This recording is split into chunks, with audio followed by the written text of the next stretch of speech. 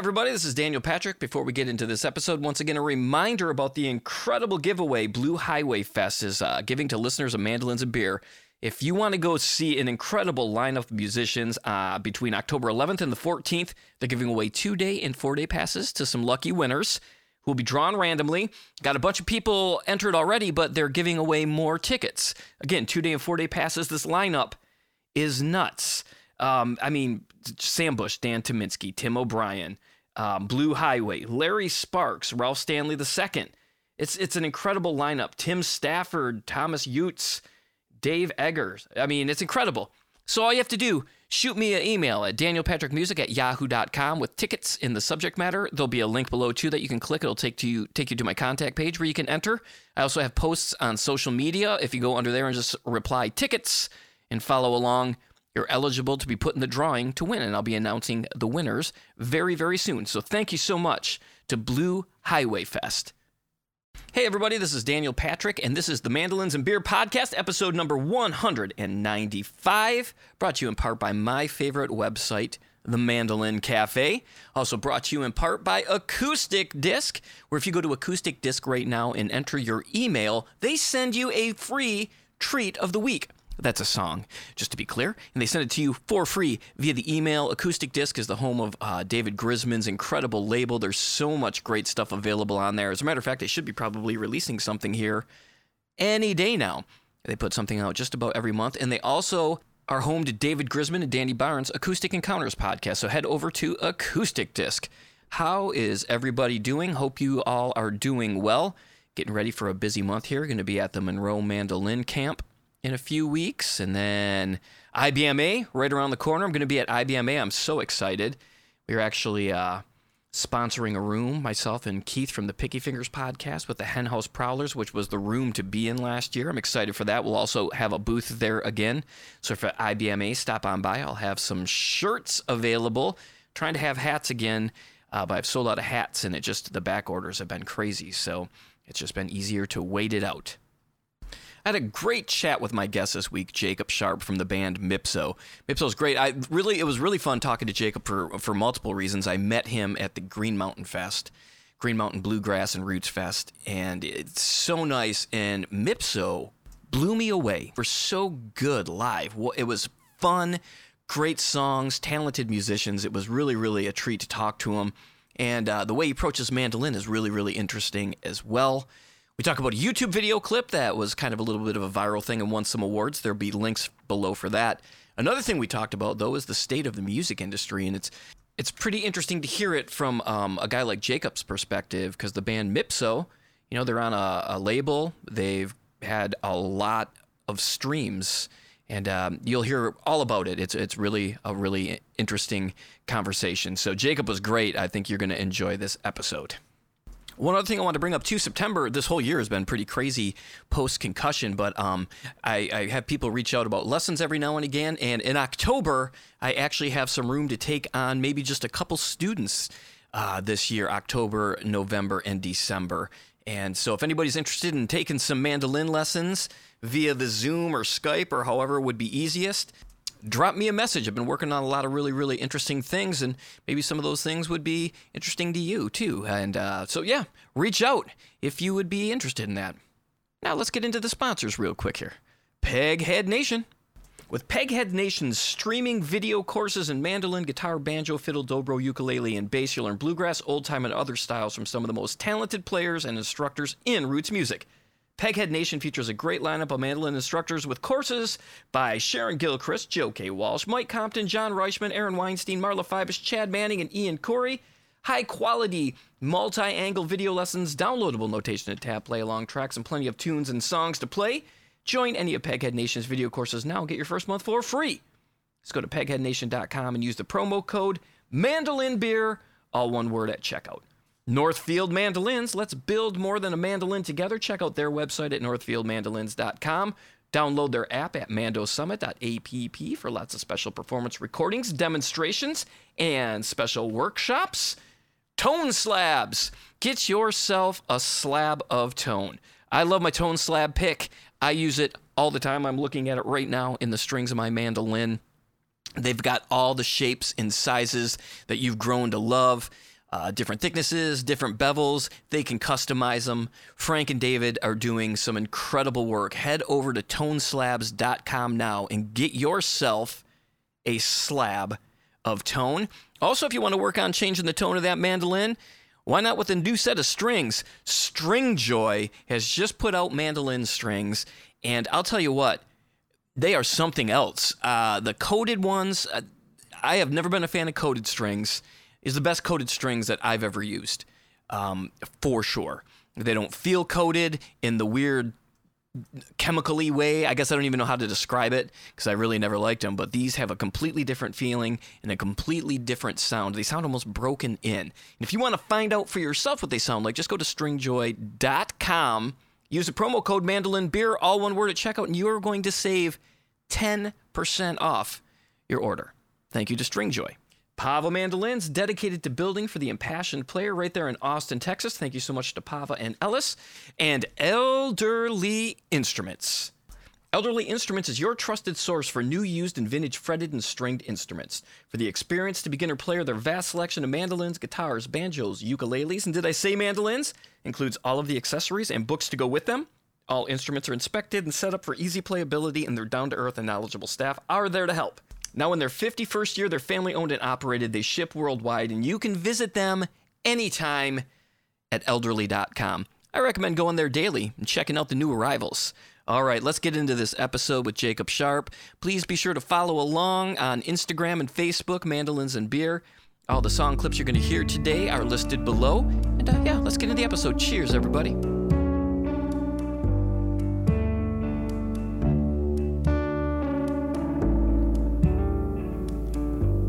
How do you tell someone you're lonely when they're sitting by your side? All right, now it is my pleasure to welcome to the podcast Jacob Sharp. Jacob, how's it going? I'm doing great. Thanks for having me. Oh, man, thank you so much for doing it. I wanted to reach out to you right around that time. I saw that incredible video about how you got your mandolin, and I was like, I gotta, and then just, how things get. And that video kind of came out, was it around COVID times? Let's think. That was spring of 21, I guess, that came out. So yeah, we filmed it kind of on the backside of the intensity of the pandemic, when things were starting to open up a little bit more. Yeah, that's a great video. But before we get into all that, I want to make sure we get to a couple real important things. And the first thing is you guys have a brand new album that just came out called Book of Fools, and that just came out. Was it last week or the week before? Let's see, this will be 2 weeks this Friday. So we're, coming up quick on it being live for a little while. And it's a great album. I got to hear the live versions of some of the tunes at Green Mountain, and you guys absolutely crushed that show, by the way. What a great set. Thank you. That was so fun. We just, Green Mountain Bluegrass and Roots Fest, that kind of has become, it feels like an annual pilgrimage and like family reunion almost. So we were really thrilled that we were able to debut some of the new stuff there. It felt appropriate. Yeah, it was excellent, man. And it was really cool just to see how happy everybody was to see you guys, because it had been a minute, I believe, since you weren't at the last one anyway. That's right. Yeah, we had to miss last year because of kind of a scheduling conflict. And so it felt great to be there. And then Emily and Andrew from Watch House and a couple other, Efo Donovan, a couple other kind of dear old friends all overlapped that day. So backstage, we hopped out of the van and it was hugs all around. And you are also getting ready next week. This is going to air actually on the 8th of September, but you guys are getting ready to head out next week on the tour for this album.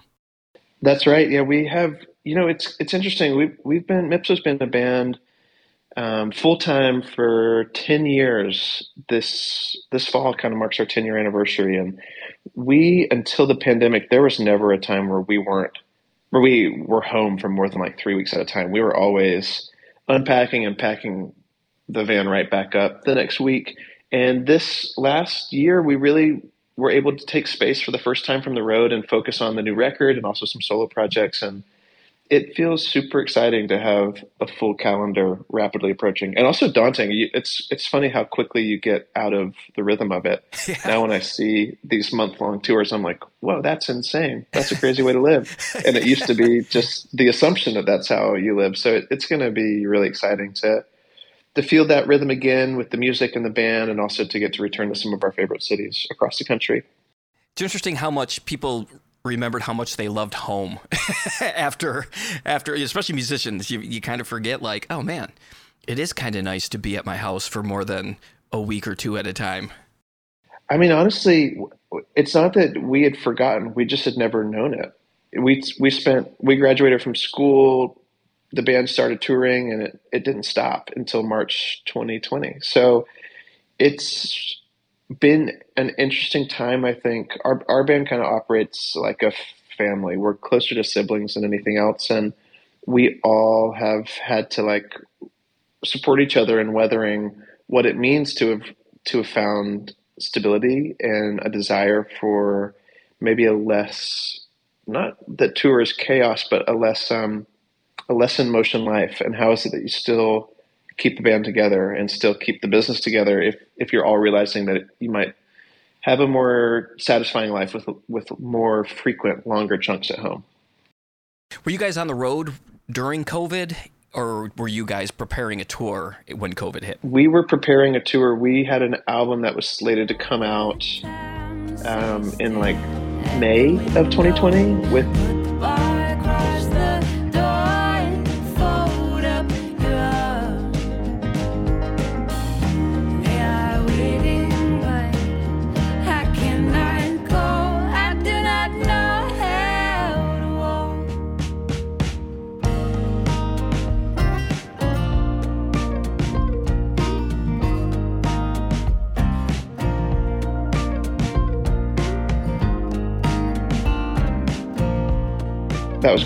that was a rounder release. That album then was delayed. We kind of had like a warm-up tour planned in March where we were going to debut some of the new songs and sounds, and then we had a full routed nationwide tour in Europe too coming afterwards, and everything just got paused. And so that album ended up coming out in October of 2020 with no live shows, and then we did a follow-up release tour in 21. So let's get into how you got into mandolin. Now, there's that video. I'll post a link to the video in the description and on the website and stuff like that. But for those who haven't seen that video, it's one of the coolest ways anybody's ever gotten a mandolin that I can think of. So if you want to maybe just give like an abridged version of that, and then I'll post a link so people can check it out, because it's definitely worth watching the video as well. Yeah, sure. So the video, my younger brother is a filmmaker, and he and his filmmaking partner filmed a video of me and my dad telling the story of how I won my first mandolin off a fishing bet with my dad.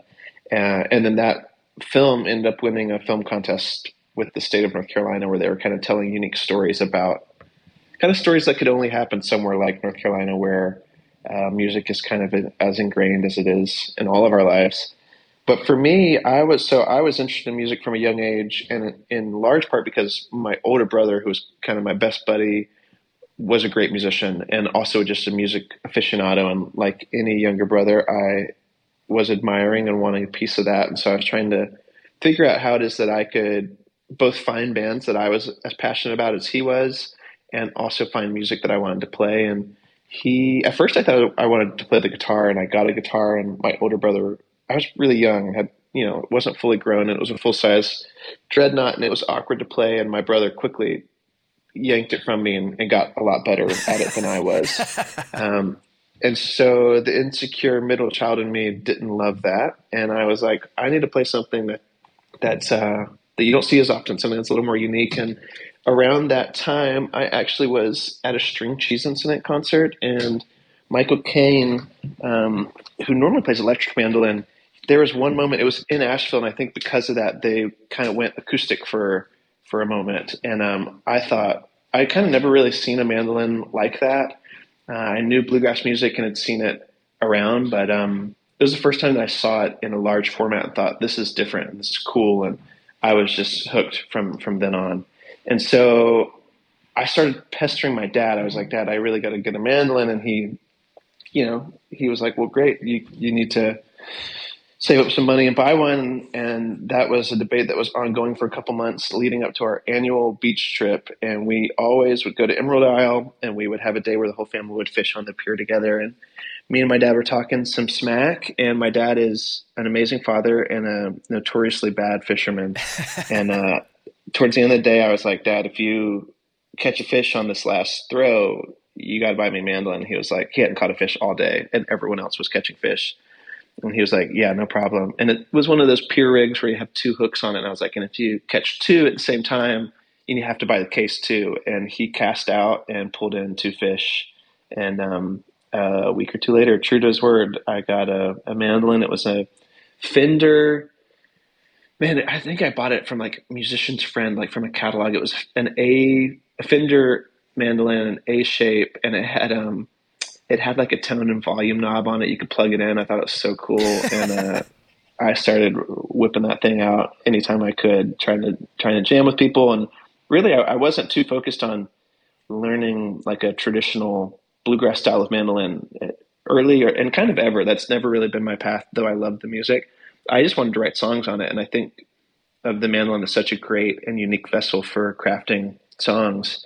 So I started learning chords and writing songs, and then the only person in my town I could get lessons with actually was a violin teacher who taught me to read music, and I was playing like all classical stuff, violin pieces. That was kind of my entry, was learning to read music on the mandolin and playing classical stuff. And then I got introduced to Doc Watson and Nickel Creek, and eventually kind of found my own way back to more maybe typical North Carolina acoustic and folk music. Yeah, I would imagine Doc Watson, when you live in North Carolina, has to be one of the artists that you kind of hear if you're looking for that style of music, huh? Doc was this is a little bit before I got my mandolin. Doc was the second concert I ever bought a ticket for on my own, was Doc Watson in my hometown. Oh, no way, really? Yeah, it was him and David Holt. They, I guess we've gotten to know David in the time since. I never met Doc, but got to see him a couple times, and two of the times it was he and David Holt playing together. And yeah, he played the Municipal Auditorium in my hometown. I guess I was in fifth grade, and bought a ticket, got the ticket signed afterwards by Doc. I still actually have it. We just moved out of my childhood home, and I found this stack of old concert tickets, and there was that one with Doc's signature on it. Wow, that's so cool. I look back now and feel lucky. My family was not from that part of North Carolina, and no one played acoustic music, but music was all around. And I mean, Merle Fest is like 25 miles away from the town I grew up in, so it kind of just percolates both in the public and private sectors. So you're seeing and hearing stuff in a casual way that I don't take for granted. I think it was. There's a reason that it was on my mind as something that was cool and not obscure. It was really great to see, too, this all the Doc Watson tributes for his 100th birthday this year seem to be overwhelmingly successful, like some really big venues. I mean, I guess it probably doesn't hurt when Billy Strings is headlining one of them, and That's true. Yeah, Billy lends some help with that, but it's true. I mean, Doc, I don't know, Doc's such a great, I think for so many younger people who were coming in at a time where like Chris Thile or Tim O'Brien were kind of the people who were maybe most prominent active players. And so you're listening to Bill Monroe, you're listening to other players. Doc is such a great bridge, I think, between the two zones, and also someone who really highlighted the type of tune that I think if you're interested in songwriters are the right type of traditional tunes to study from a songwriting perspective too. And you guys, that's one of the things I love about your albums is they are definitely songwriter based. I love songs that have chord movement. I mean, I would guess, is Louise, is that your biggest kind of hit song? I mean, it seems to be the one that's got the most plays, and you have the bumper sticker. Wondering if it could take us very far. And I said, everything about it takes a little luck. The gears rumble and the left door stuck. It doesn't come with any guarantee, but there's gas in the tank. Louise, out here on the borderline, the sun sets low. Yeah, Louise, I guess, well, People Change, that's the biggest like streaming song for us. But I think that Louise is probably the like live favorite. Yeah, but people changed that one. Someone told me recently that one's at like 120 million streams. Oh my gosh, So that's that amazing. one's pretty. That one's at a scale that's kind of hard to wrap your finger around. So you must have made like tens of dollars from that song from the streaming, huh? Yeah, we all got to buy a pack of strings. Oh, what a sad state of affairs this has become for the streaming. I mean, I guess it's great that that many people listen to it and you get to tour and people come to see you, but it's still. It's interesting that I think the when you look at the history of music consumption, whatever the predominant medium is of an era, they all rip off the artist, right? And it's always the people who, on the industry side, all the suits make money the whole time. It's the artist and the writer who doesn't, and whether that was radio or now streaming, like there's always been a version of that. And on the one hand, streaming, like the honest thing from our perspective is that streaming, obviously, we don't make as much money as we would have if that was any other medium. And definitely people are buying less too when you separate it just from the public consumption. But we also, there's no way that a radio hit in our type of music would have ever been played 120 million times. So you do get a wider listening demographic and group, but it's harder to know if what it means. Like, we get a lot of data on it, and it's hard to know if like when this is playing at some yoga studio in Bali, like do any of those people actually know that interact enough to know that this is Mipso who's from North Carolina and they go on tour and you can see them. I don't know. Maybe it's just in the background of your life.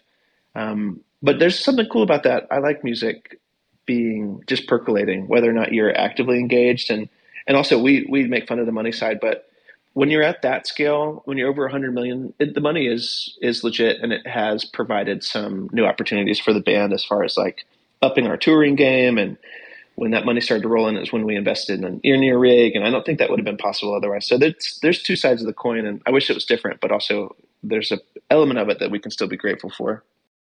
It's interesting to see, like, I always liken it to John Hartford. Like, John Hartford made that Gentle on My Mind money, which made it, he got to do whatever he wanted for the rest of his life. Like, they'll never be that for anyone, I don't think. Yeah. Or very slim, Yeah. very rare that Very would happen. few. Yeah, it's true. I mean, maybe a good sign is that also we're unique. Mipso, we've always seen the whole thing as a collective, and so we split stuff equally regardless of who wrote it. We share our publishing, and maybe if you were just one person with a streaming song like that, it would have more of an impact. But it's true that even with some real successes on the streaming side, we still have to tour a lot more than we want to, and it's mainly for financial reasons. When the industry people tell us what our metrics are, it's wider than it used to be, and it's harder to make money. So even now, like looking at the tour budgets for all these things coming up and comparing it to 2017, 2018, when we were a smaller band, it's going to be harder to make money. And you eventually, no matter how much you love it, as you get older, I think those questions start to trickle in of, is this worth it? Is this, if to work this much? It reminds me of that Robbie Folk song, It's Long I Ride for the Little I Make. And it's like, it's true. And we're definitely questioning the model of it and wondering if it's sustainable long term. If stuff keeps trending the way it is, which is that the expenses for the artist are up, the cost for the fan is up too, but that money is overwhelmingly going to people who aren't the artists. So it makes us wonder what it's going to be like years from now. Man. Well, I'm glad you guys are still doing it because I'm loving the songs. And Thank you. Yeah, for sure. And part of that, going back to Louise, one of the things I loved when I first heard that song is just, it's not just like, it's not a 1-4-5 song. You can tell it's written by fans of songwriting. It's got cool changes, cool chords, movement, and that's the stuff that always catches my ear. I love bluegrass, and I listen to tons and tons of bluegrass music.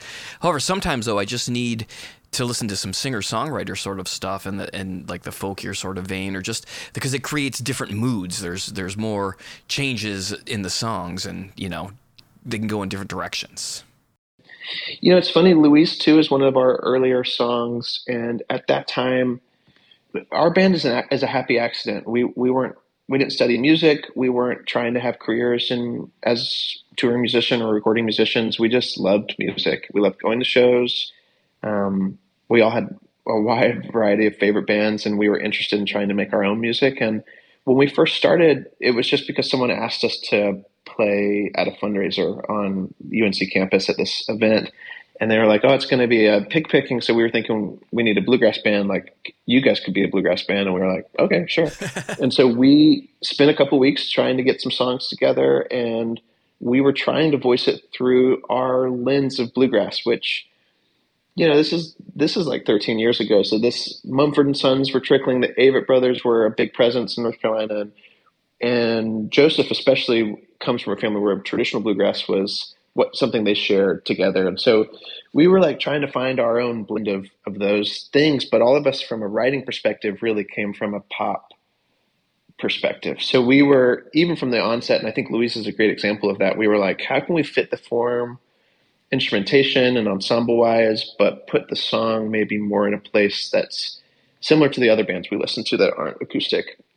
And I would say our journey since then has been continuing to hone on that craft of writing songs that we find engaging, both like in the structure and rhythmically and in the writing, but also how does it we can peel back the layers on starting as a string band, and then finding what the new home is that doesn't say goodbye to those initial flavors of being an acoustic group, but welcomes them into new territory. And I think this new album, like, it's our least acoustic yet, and also it has my favorite mandolin parts that we've ever recorded. So I'm really proud of that contrast in our evolution, and it's going to be really fun to bring some of those new textures on the mandolin to stage with these songs. Yeah, what are a couple of the songs that you're most proud of with your mandolin?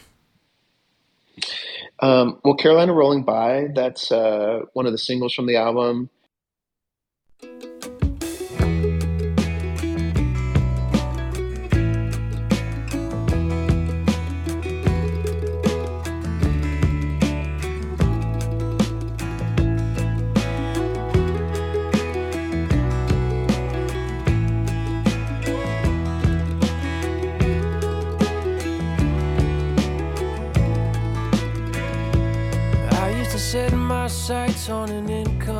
Where the lead riff of that song is shared by mandolin and fiddle, and I love playing with Libby.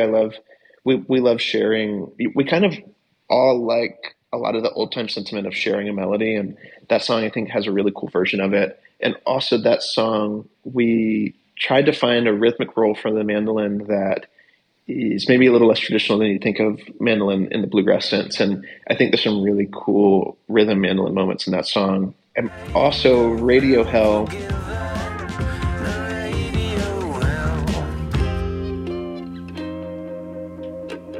I don't want to sell my soul if I can milk it, if I can get it to come when it should, if I can get it to stay put.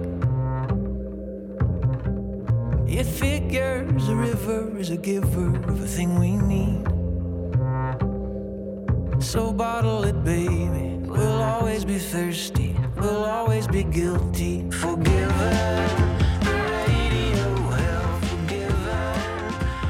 That's a song where we kind of were inspired by some of the like delay effects that I use on stage. We were inspired by that to find textures on the mandolin that traditionally you'd probably give to an electric guitar. And I think that the riff there too is a really unique and contrasting tone to the mandolin that you'd expect. Now, when you guys first were playing together as the trio, like one of the things I watched in the last week or so was like you guys did a Japan tour that looked like a riot, by the way. yeah, that was actually our first like routed tour. So we had played shows, just one-offs in North Carolina up to that point, and that was the first time we went out for more than a couple days at a time. And yeah, it was one to remember. Now, how does something like that happen then for you guys to go to Japan? Were you invited? Did you guys just decide we should go to Japan and play? I studied human geography at UNC and international studies, and I wrote my thesis on the geography of music. And so my focus was how bluegrass spread to Japan after World War II. And I spent 3 months in Japan the summer before that tour, doing an oral history based project on the Japanese bluegrass community.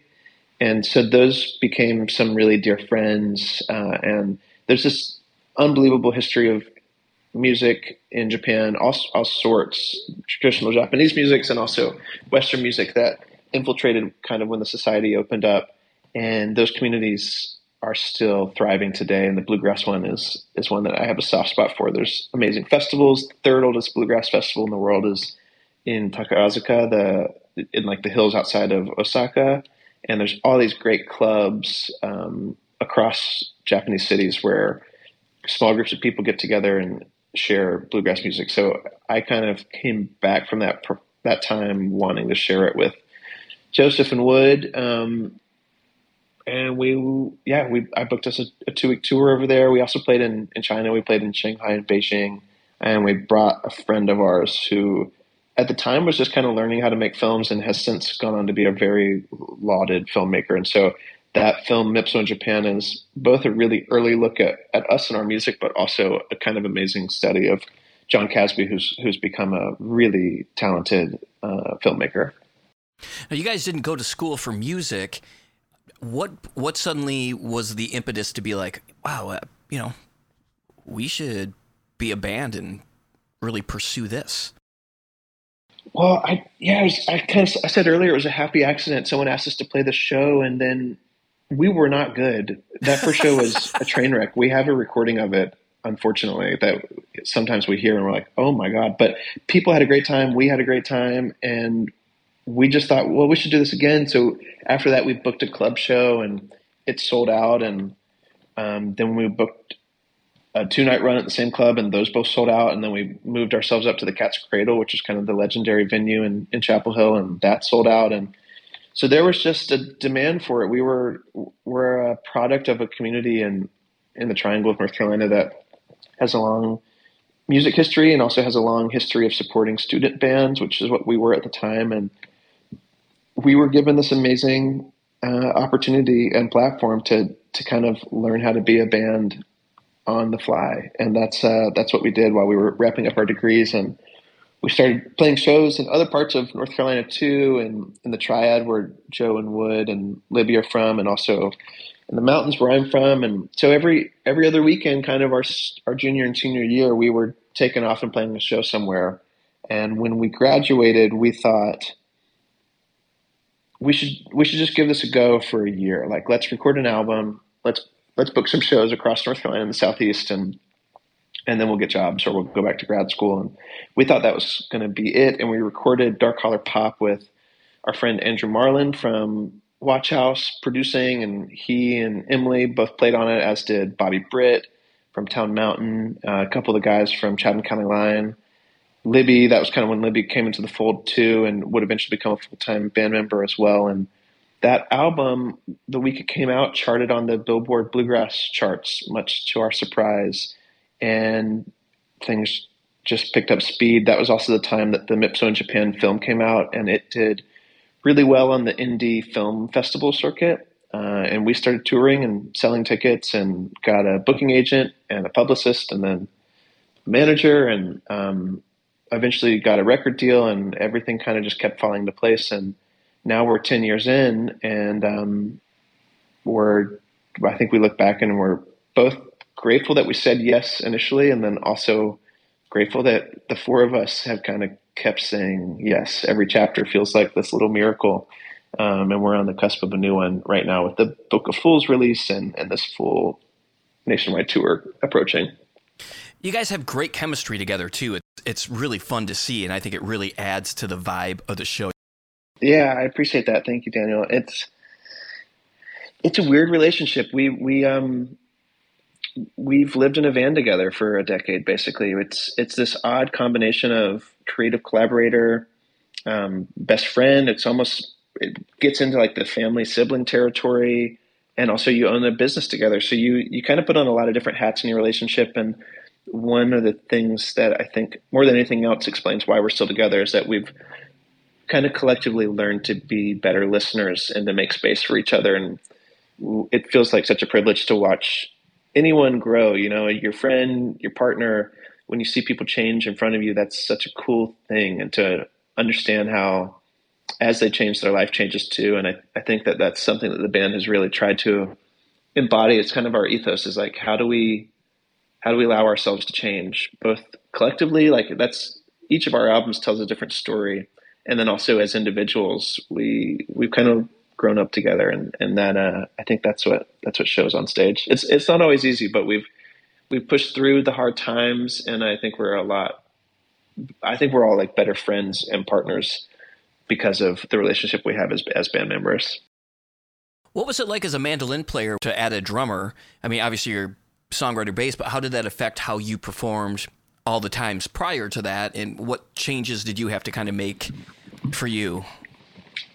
It was amazing for me. I basically have only played music with Mipso. That's before that, it was just like me and my older brother playing at coffee shops and stuff at open mics. And so this is the first time that Mipso was the first time I was in a band and learning to play with other people. And so initially that meant that when we were sans drums, it was me and Wood's job kind of to figure out what type of rhythm section we wanted to be. And there were parts of the traditional bluegrass expectation that we found interesting. And also there were parts that we thought were a little limiting or maybe too single dimensional. And so early on, that was the challenge. And always for me, I was more interested in the mandolin as a texture than a lead instrument. And so I'm like endlessly fascinated by the rhythmic nature of mandolin playing.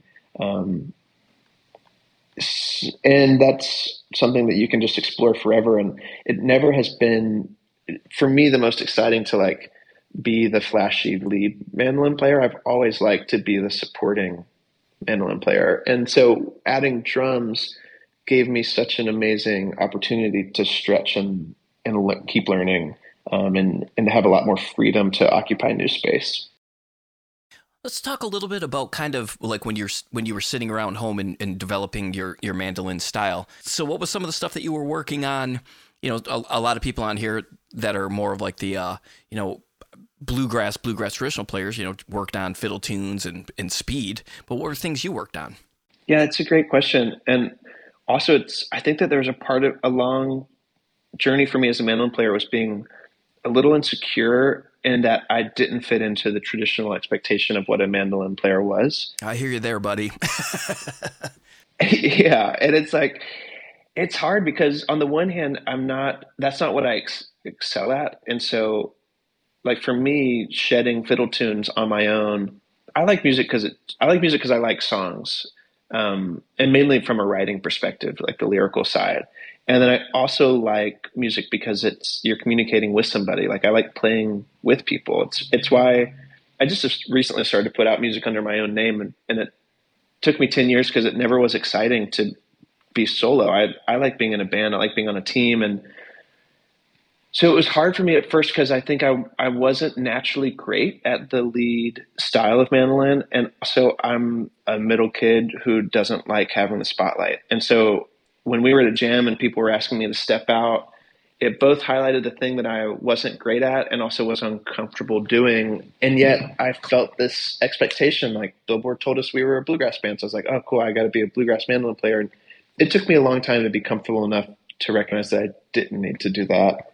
And that was largely, I think, through me finding some of these other rhythmic roles of the mandolin. And that is what I find so beautiful is both on the more percussive, like chopping side, and also when you get into the textural world of tremolos and kind of odder chord choices.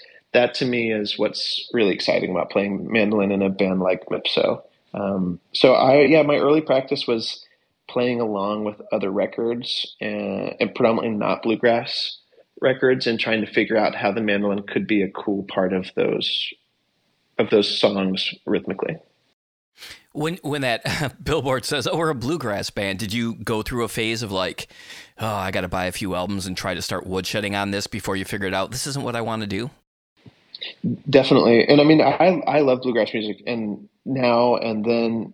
And so it wasn't that I didn't want to be it wasn't like I didn't want to be a bluegrass mandolin player. It's that I just hadn't done that. Like I was most excited when I was a kid about songwriters and honestly jam bands. And so yeah, there was a while where I was struggling to figure out how to fit in, and I had access to the music and a relationship with it, but I kind of just didn't have a desire. Like it wasn't fun for me to shed on tunes in the way that it is for most mandolin and fiddle players.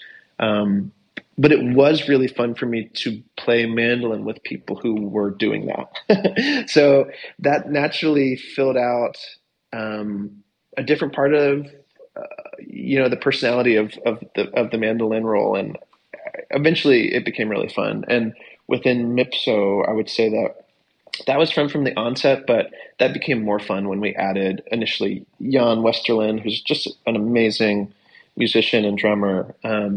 It was so fun to, with him and Wood and Joe, figure out how we could accentuate certain things together and then also play pretty different roles as well. And choosing those moments has been, I would say, like the most exciting part of being a mandolin player. And then now when we're recording, especially, we think of the mandolin both kind of first rhythmically and then second as an obscure lead instrument, like something that's maybe less focused on the solo and more on like emphasizing the riff and bringing in new textures. I was lucky too that they were so like I loved. I mean, obviously, I was, when I was getting into this type of music, that's when Nickel Creek was really front and center, and so they were such an interesting example because Chris, he can do it all, but often in that band, he's really holding a huge rhythmic component down, and so that was a great first look. And through them, I found Tim O'Brien, and Tim really became the person I was most excited about, though he's such an amazing writer, and also I think his rhythmic roles and chord choices on the mandolin are really interesting. And so through them, I kind of started to find my place. And then obviously growing up in the Triangle as a musician, and having Andrew Marlin there to watch his progression at that time as a mandolin player, and then when we started working together with him producing some albums to get to learn from him, he had a really big role too on how it is that I thought of the mandolin rhythmically. Yeah, he's killer. He's so good and gotten so much better even. I mean, he was great when I first heard Mandolin Orange or Watch House, Yeah. But like, man, oh man, talk about just like, whoa. He started putting out these solo albums and you're just like, wow. Yeah, Andrew, it's really inspiring to see anybody who's that passionate and focused, and then to understand how that leads into finding your own voice. And that's one of the things I really admire about Andrew is I think he can do it all, but he has a pretty signature. He's saying something every time he plays mandolin, and I think it's pretty unique from other people. And to come to our conversation earlier, Andrew is somebody who can just shed mandolin all day. That's one of his favorite things in life. And I that has never been me. So it was interesting to be in the immediate shadow of him and to watch how quickly he was growing and changing and learning, and to struggle to do that. It's like I think I was insecure with it for a while, and yet also I'm so fortunate that I was close enough to be able to learn a lot along the way. Yeah, that's so cool. And what a great group of North Carolina has a great group of, like, I love Chatham County Line. I think they're great.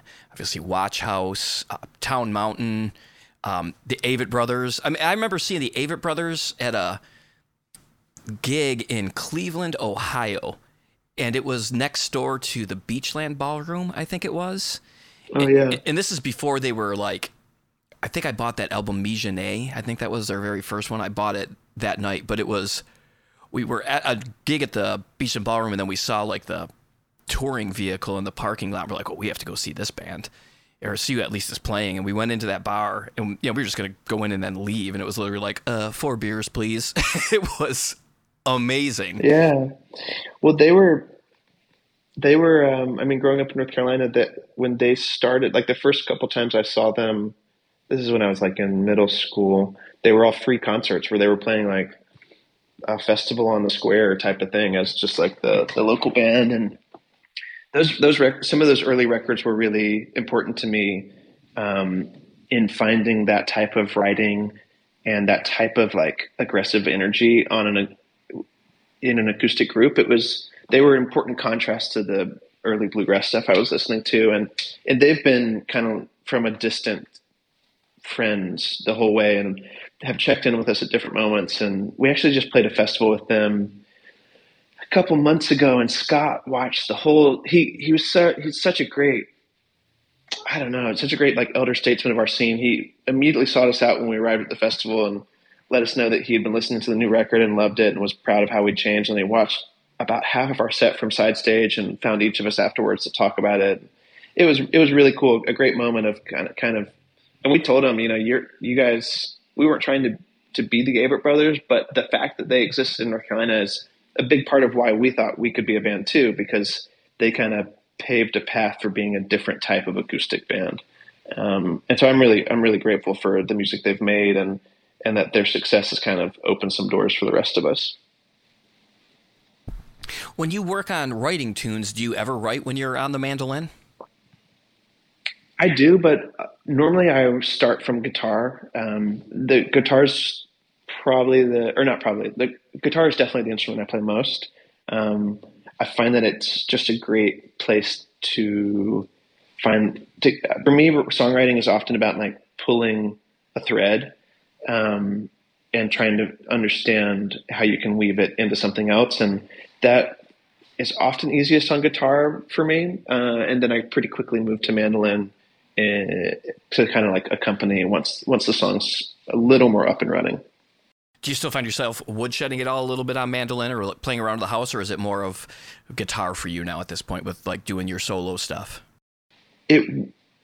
Funnily enough, it had been more guitar for the last 3 years or so. During COVID, I was living in New York, and we left kind of right before New York shut down. Me and my girlfriend left town thinking that we'd be gone for a weekend, and we ended up being gone for several months. And so I didn't have a mandolin for a while, and did have a guitar. And after that, I just started playing guitar a lot more. So there's kind of a couple year period where honestly, I wasn't playing that much mandolin unless I was with Mipso.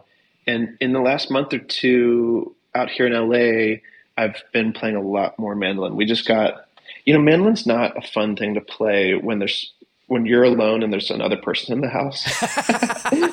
So I was living in an apartment that didn't have a ton of noise isolation, and we just moved to a house that has kind of like a back house for playing music in. So I've been playing a lot more mandolin. So I'm aware now of the space limitations, maybe having played a role in my mandolin development. I'm gonna have to edit that out for my wife when she listens to this episode. She thinks it's the coolest. I'm sure of it. Yeah, exactly. Oh, play Golden Eagle Hornpipe one more time, could you please? Maybe just one small section you keep stumbling over. Absolutely. I played saxophone in like middle school and high school band, and I reflect frequently on what an amazing gift my parents gave me that they didn't kill me while I was learning how to squawk out all these songs on saxophone. And I'm aware that it probably is worse if you give your kid at that age a mandolin or a fiddle to try and hear someone find themselves. And so it's the gift that keeps giving. Yeah. Let's talk a little bit about your gear. What kind of mandolin do you have? My mandolin, I have two mandolins. One is a Givens A-shaped mandolin that actually I got from Andrew Marlin. It was his mandolin for a long time. I love that one. But that I've had that one for a while, and I would say that's kind of my secondary mandolin. And actually, right now that mandolin's living at my dad's house in North Carolina, so that when I'm there with him, I have something to play. My main mandolin has for a long time, and I think will forever be a mandolin that a friend made me. And it's actually a Japanese mandolin builder, Yuichi Ueda, who's based in Osaka. He became a friend when I was doing my thesis project in Japan.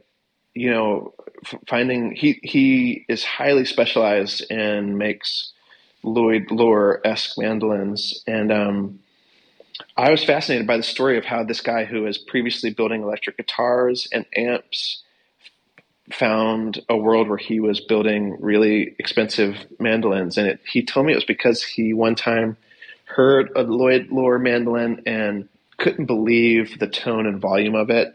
And he got obsessed with trying to do that as well and changed his whole life to be a mandolin builder. So he became a good friend during that process. And when Mipso started playing more widely across the country and in other countries and on bigger stages, he reached out and asked if he could build me a mandolin. And it was one of the greatest honors. So I kind of helped tweak the design of what is his normal kind of master model. And about 8 months later, actually right before the first time we played the second time we played Merlefest, the mandolin arrived, and I have never wanted another mandolin. After getting to know it, it feels like an extension of me, and it's a beautiful instrument with a really unique tone, and it really works within Mipso's ensemble. Man, you have two great stories about getting mandolins.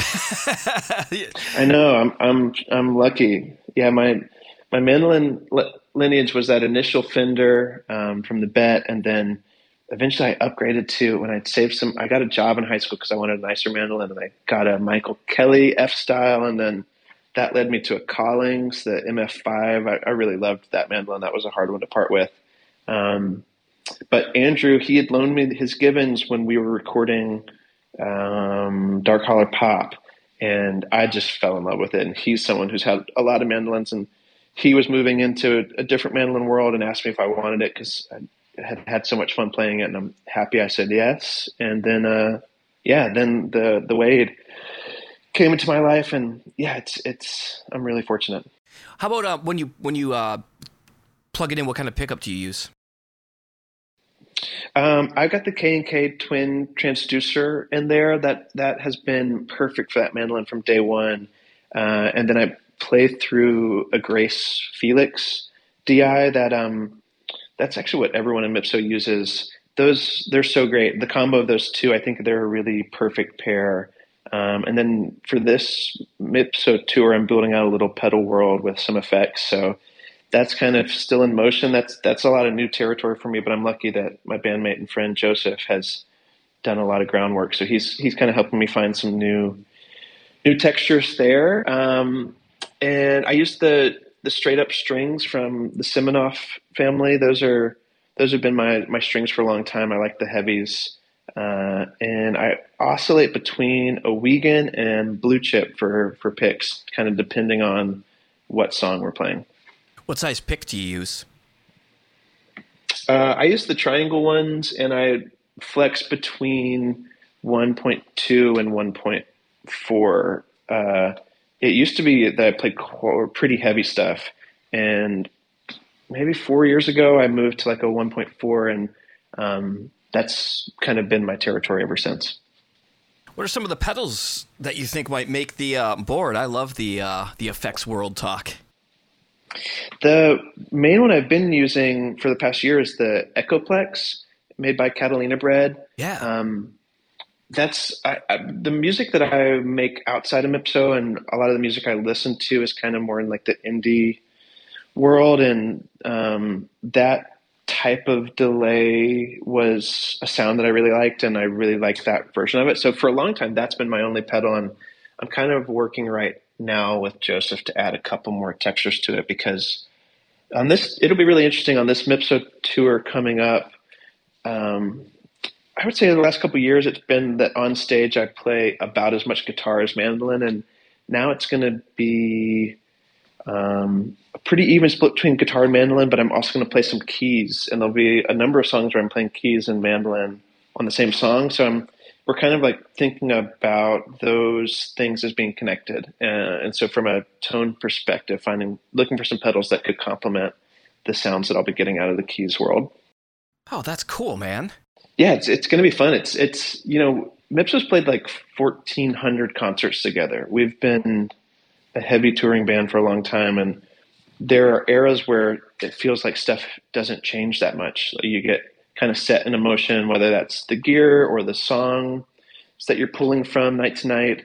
And then there are other eras where it feels like every night's totally different. And it's fun to be on the cusp of this new tour, because for all of us, There's going to be more instruments on stage. We're each going to play more instruments than we have in the past. A lot of new tones, and most importantly, a lot of new songs. So it's going to be a really fun first couple weeks on the road, figuring out where we want to land. And I think that that period of it's not quite trial and error, but that period of being unsure is a really good feeling when you're a touring musician who has maybe had too much certainty in other moments. Man, that's great. Well, I'm excited for your tour. Are you guys, I didn't see any like Charleston, South Carolina dates. Do you know if you're going to make it down this way by chance? No, we actually, we don't have a Charleston date on this fall Southeast tour. I think we'll be there in the spring of next year. Awesome. Yeah. We love Charleston. We've played a lot of great shows there. And there's so many great concert venues. And then I really love Eating, and Charleston and Savannah both are kind of two of my favorite southern cities for getting a good meal before or after the show. Man, I'll keep my eye out for sure. You guys, I loved your set at Green Mountain. It was wonderful. I'll definitely come again. Thanks. Yeah, that was a really fun afternoon for us, and definitely a preview of what's to come with this album release tour. So I'm happy you dug it, and also just appreciate you giving us the intro and watching the whole set, and it's been fun to chat here too. Oh yeah, same here. Well, I got two more questions for you, and the first one is, and this will be interesting too because of the different background that you have than other players. But I'd like to ask, if you had 10 minutes a day to work on something to become a better player, what would you work on? I would say right now I would really focus on my right. It would be dialing up a certain catalog of fiddle tunes to really focus on my right hand technique. I've noticed recently that I probably am lacking a little bit of structure on my right hand. So that would be what I'd focus on right now. Nice. Do you have a fiddle tune that you like to warm up with, or somebody hands you a mandolin and you're like, oh, this is my go-to? I like that John Reichman tune, Salt Spring. Awesome song. Yeah, that would be probably my current and longtime go-to. Great one. That's if you ask John Reichman, that's his wagon wheel. Yeah, I've only gotten to hang with John a time or two, but actually, the last time we were at IBMA, which is a while ago now, he played right before we had a showcase, and he let me play the mandolin that he wrote that on, and that mandolin sounds so amazing. We were standing in the stairwell at I think it was the Poorhouse in Raleigh, leading up from like the stage to the green room, and that mandolin really has a distinct tone because of how much he's played into it. He's special. Yeah, he's one of my favorites too. I mean, talking about people that are playing now, Tim O'Brien has always been a kind of a luminary for me, and I love listening to Andrew play too. I just have such an intimate relationship with his music. And then John is definitely someone whose music I love, and when I know that he's playing in the band, it's going to be a band I want to see. And then the final question is, do you have a favorite beer? Oh yeah. So I'm from Morganton, North Carolina, and we're really lucky that in Morganton there's one of my favorite breweries in the country, Fontaflora. And those folks have become good friends over the years. They've even made a couple beers for Mipso on previous album releases. They did 2 different beers that were like themed after either the album or a song. And they're it's a farmhouse brewery. So they do it's almost like farm to table beers. And they do a lot of beers that they forage the ingredients from the Pisgah National Forest right nearby their brewery. And they have a beer called the Nebo Pils. And man, it's one of my favorite. I love Pilsners, and that's one of my favorite ones that I've ever had. And every time I'm home, I get a 4-pack of them. Oh, that's awesome. Well, Jacob, this has been a blast talking with you. It was really great to meet you and chat with you for a few minutes at Green Mountain. But this has been a really awesome way to spend an afternoon. Thank you for taking the time and doing this. Hey, right back at you. I appreciate you reaching out, and I've been a fan of the podcast, and so many of the people that you've had conversations with are either normally they're both people who are friends and people who I admire, so I'm happy to be a part of it. Thanks for having me. Anytime, buddy. Thank you. All right, go and follow Mipso and Jacob on the social medias and the internet. If they're coming to a town, it will be 100% worth it for you to go see their show. It's really, really fantastic. All right, and don't forget about the Blue Highway Fest. That's coming up here in just about a month, and they're giving away some more tickets. So shoot me an email with tickets in the subject matter at danielpatrickmusic@yahoo.com, or go to the contact page. There'll also be a link here where you can enter. Or go to social media, Instagram or Facebook, Mandolins and Beer, and put tickets under the post that shows the lineup. It's an incredible lineup. So there you go. All right, thanks for listening. You guys have a fantastic weekend. Cheers, everybody.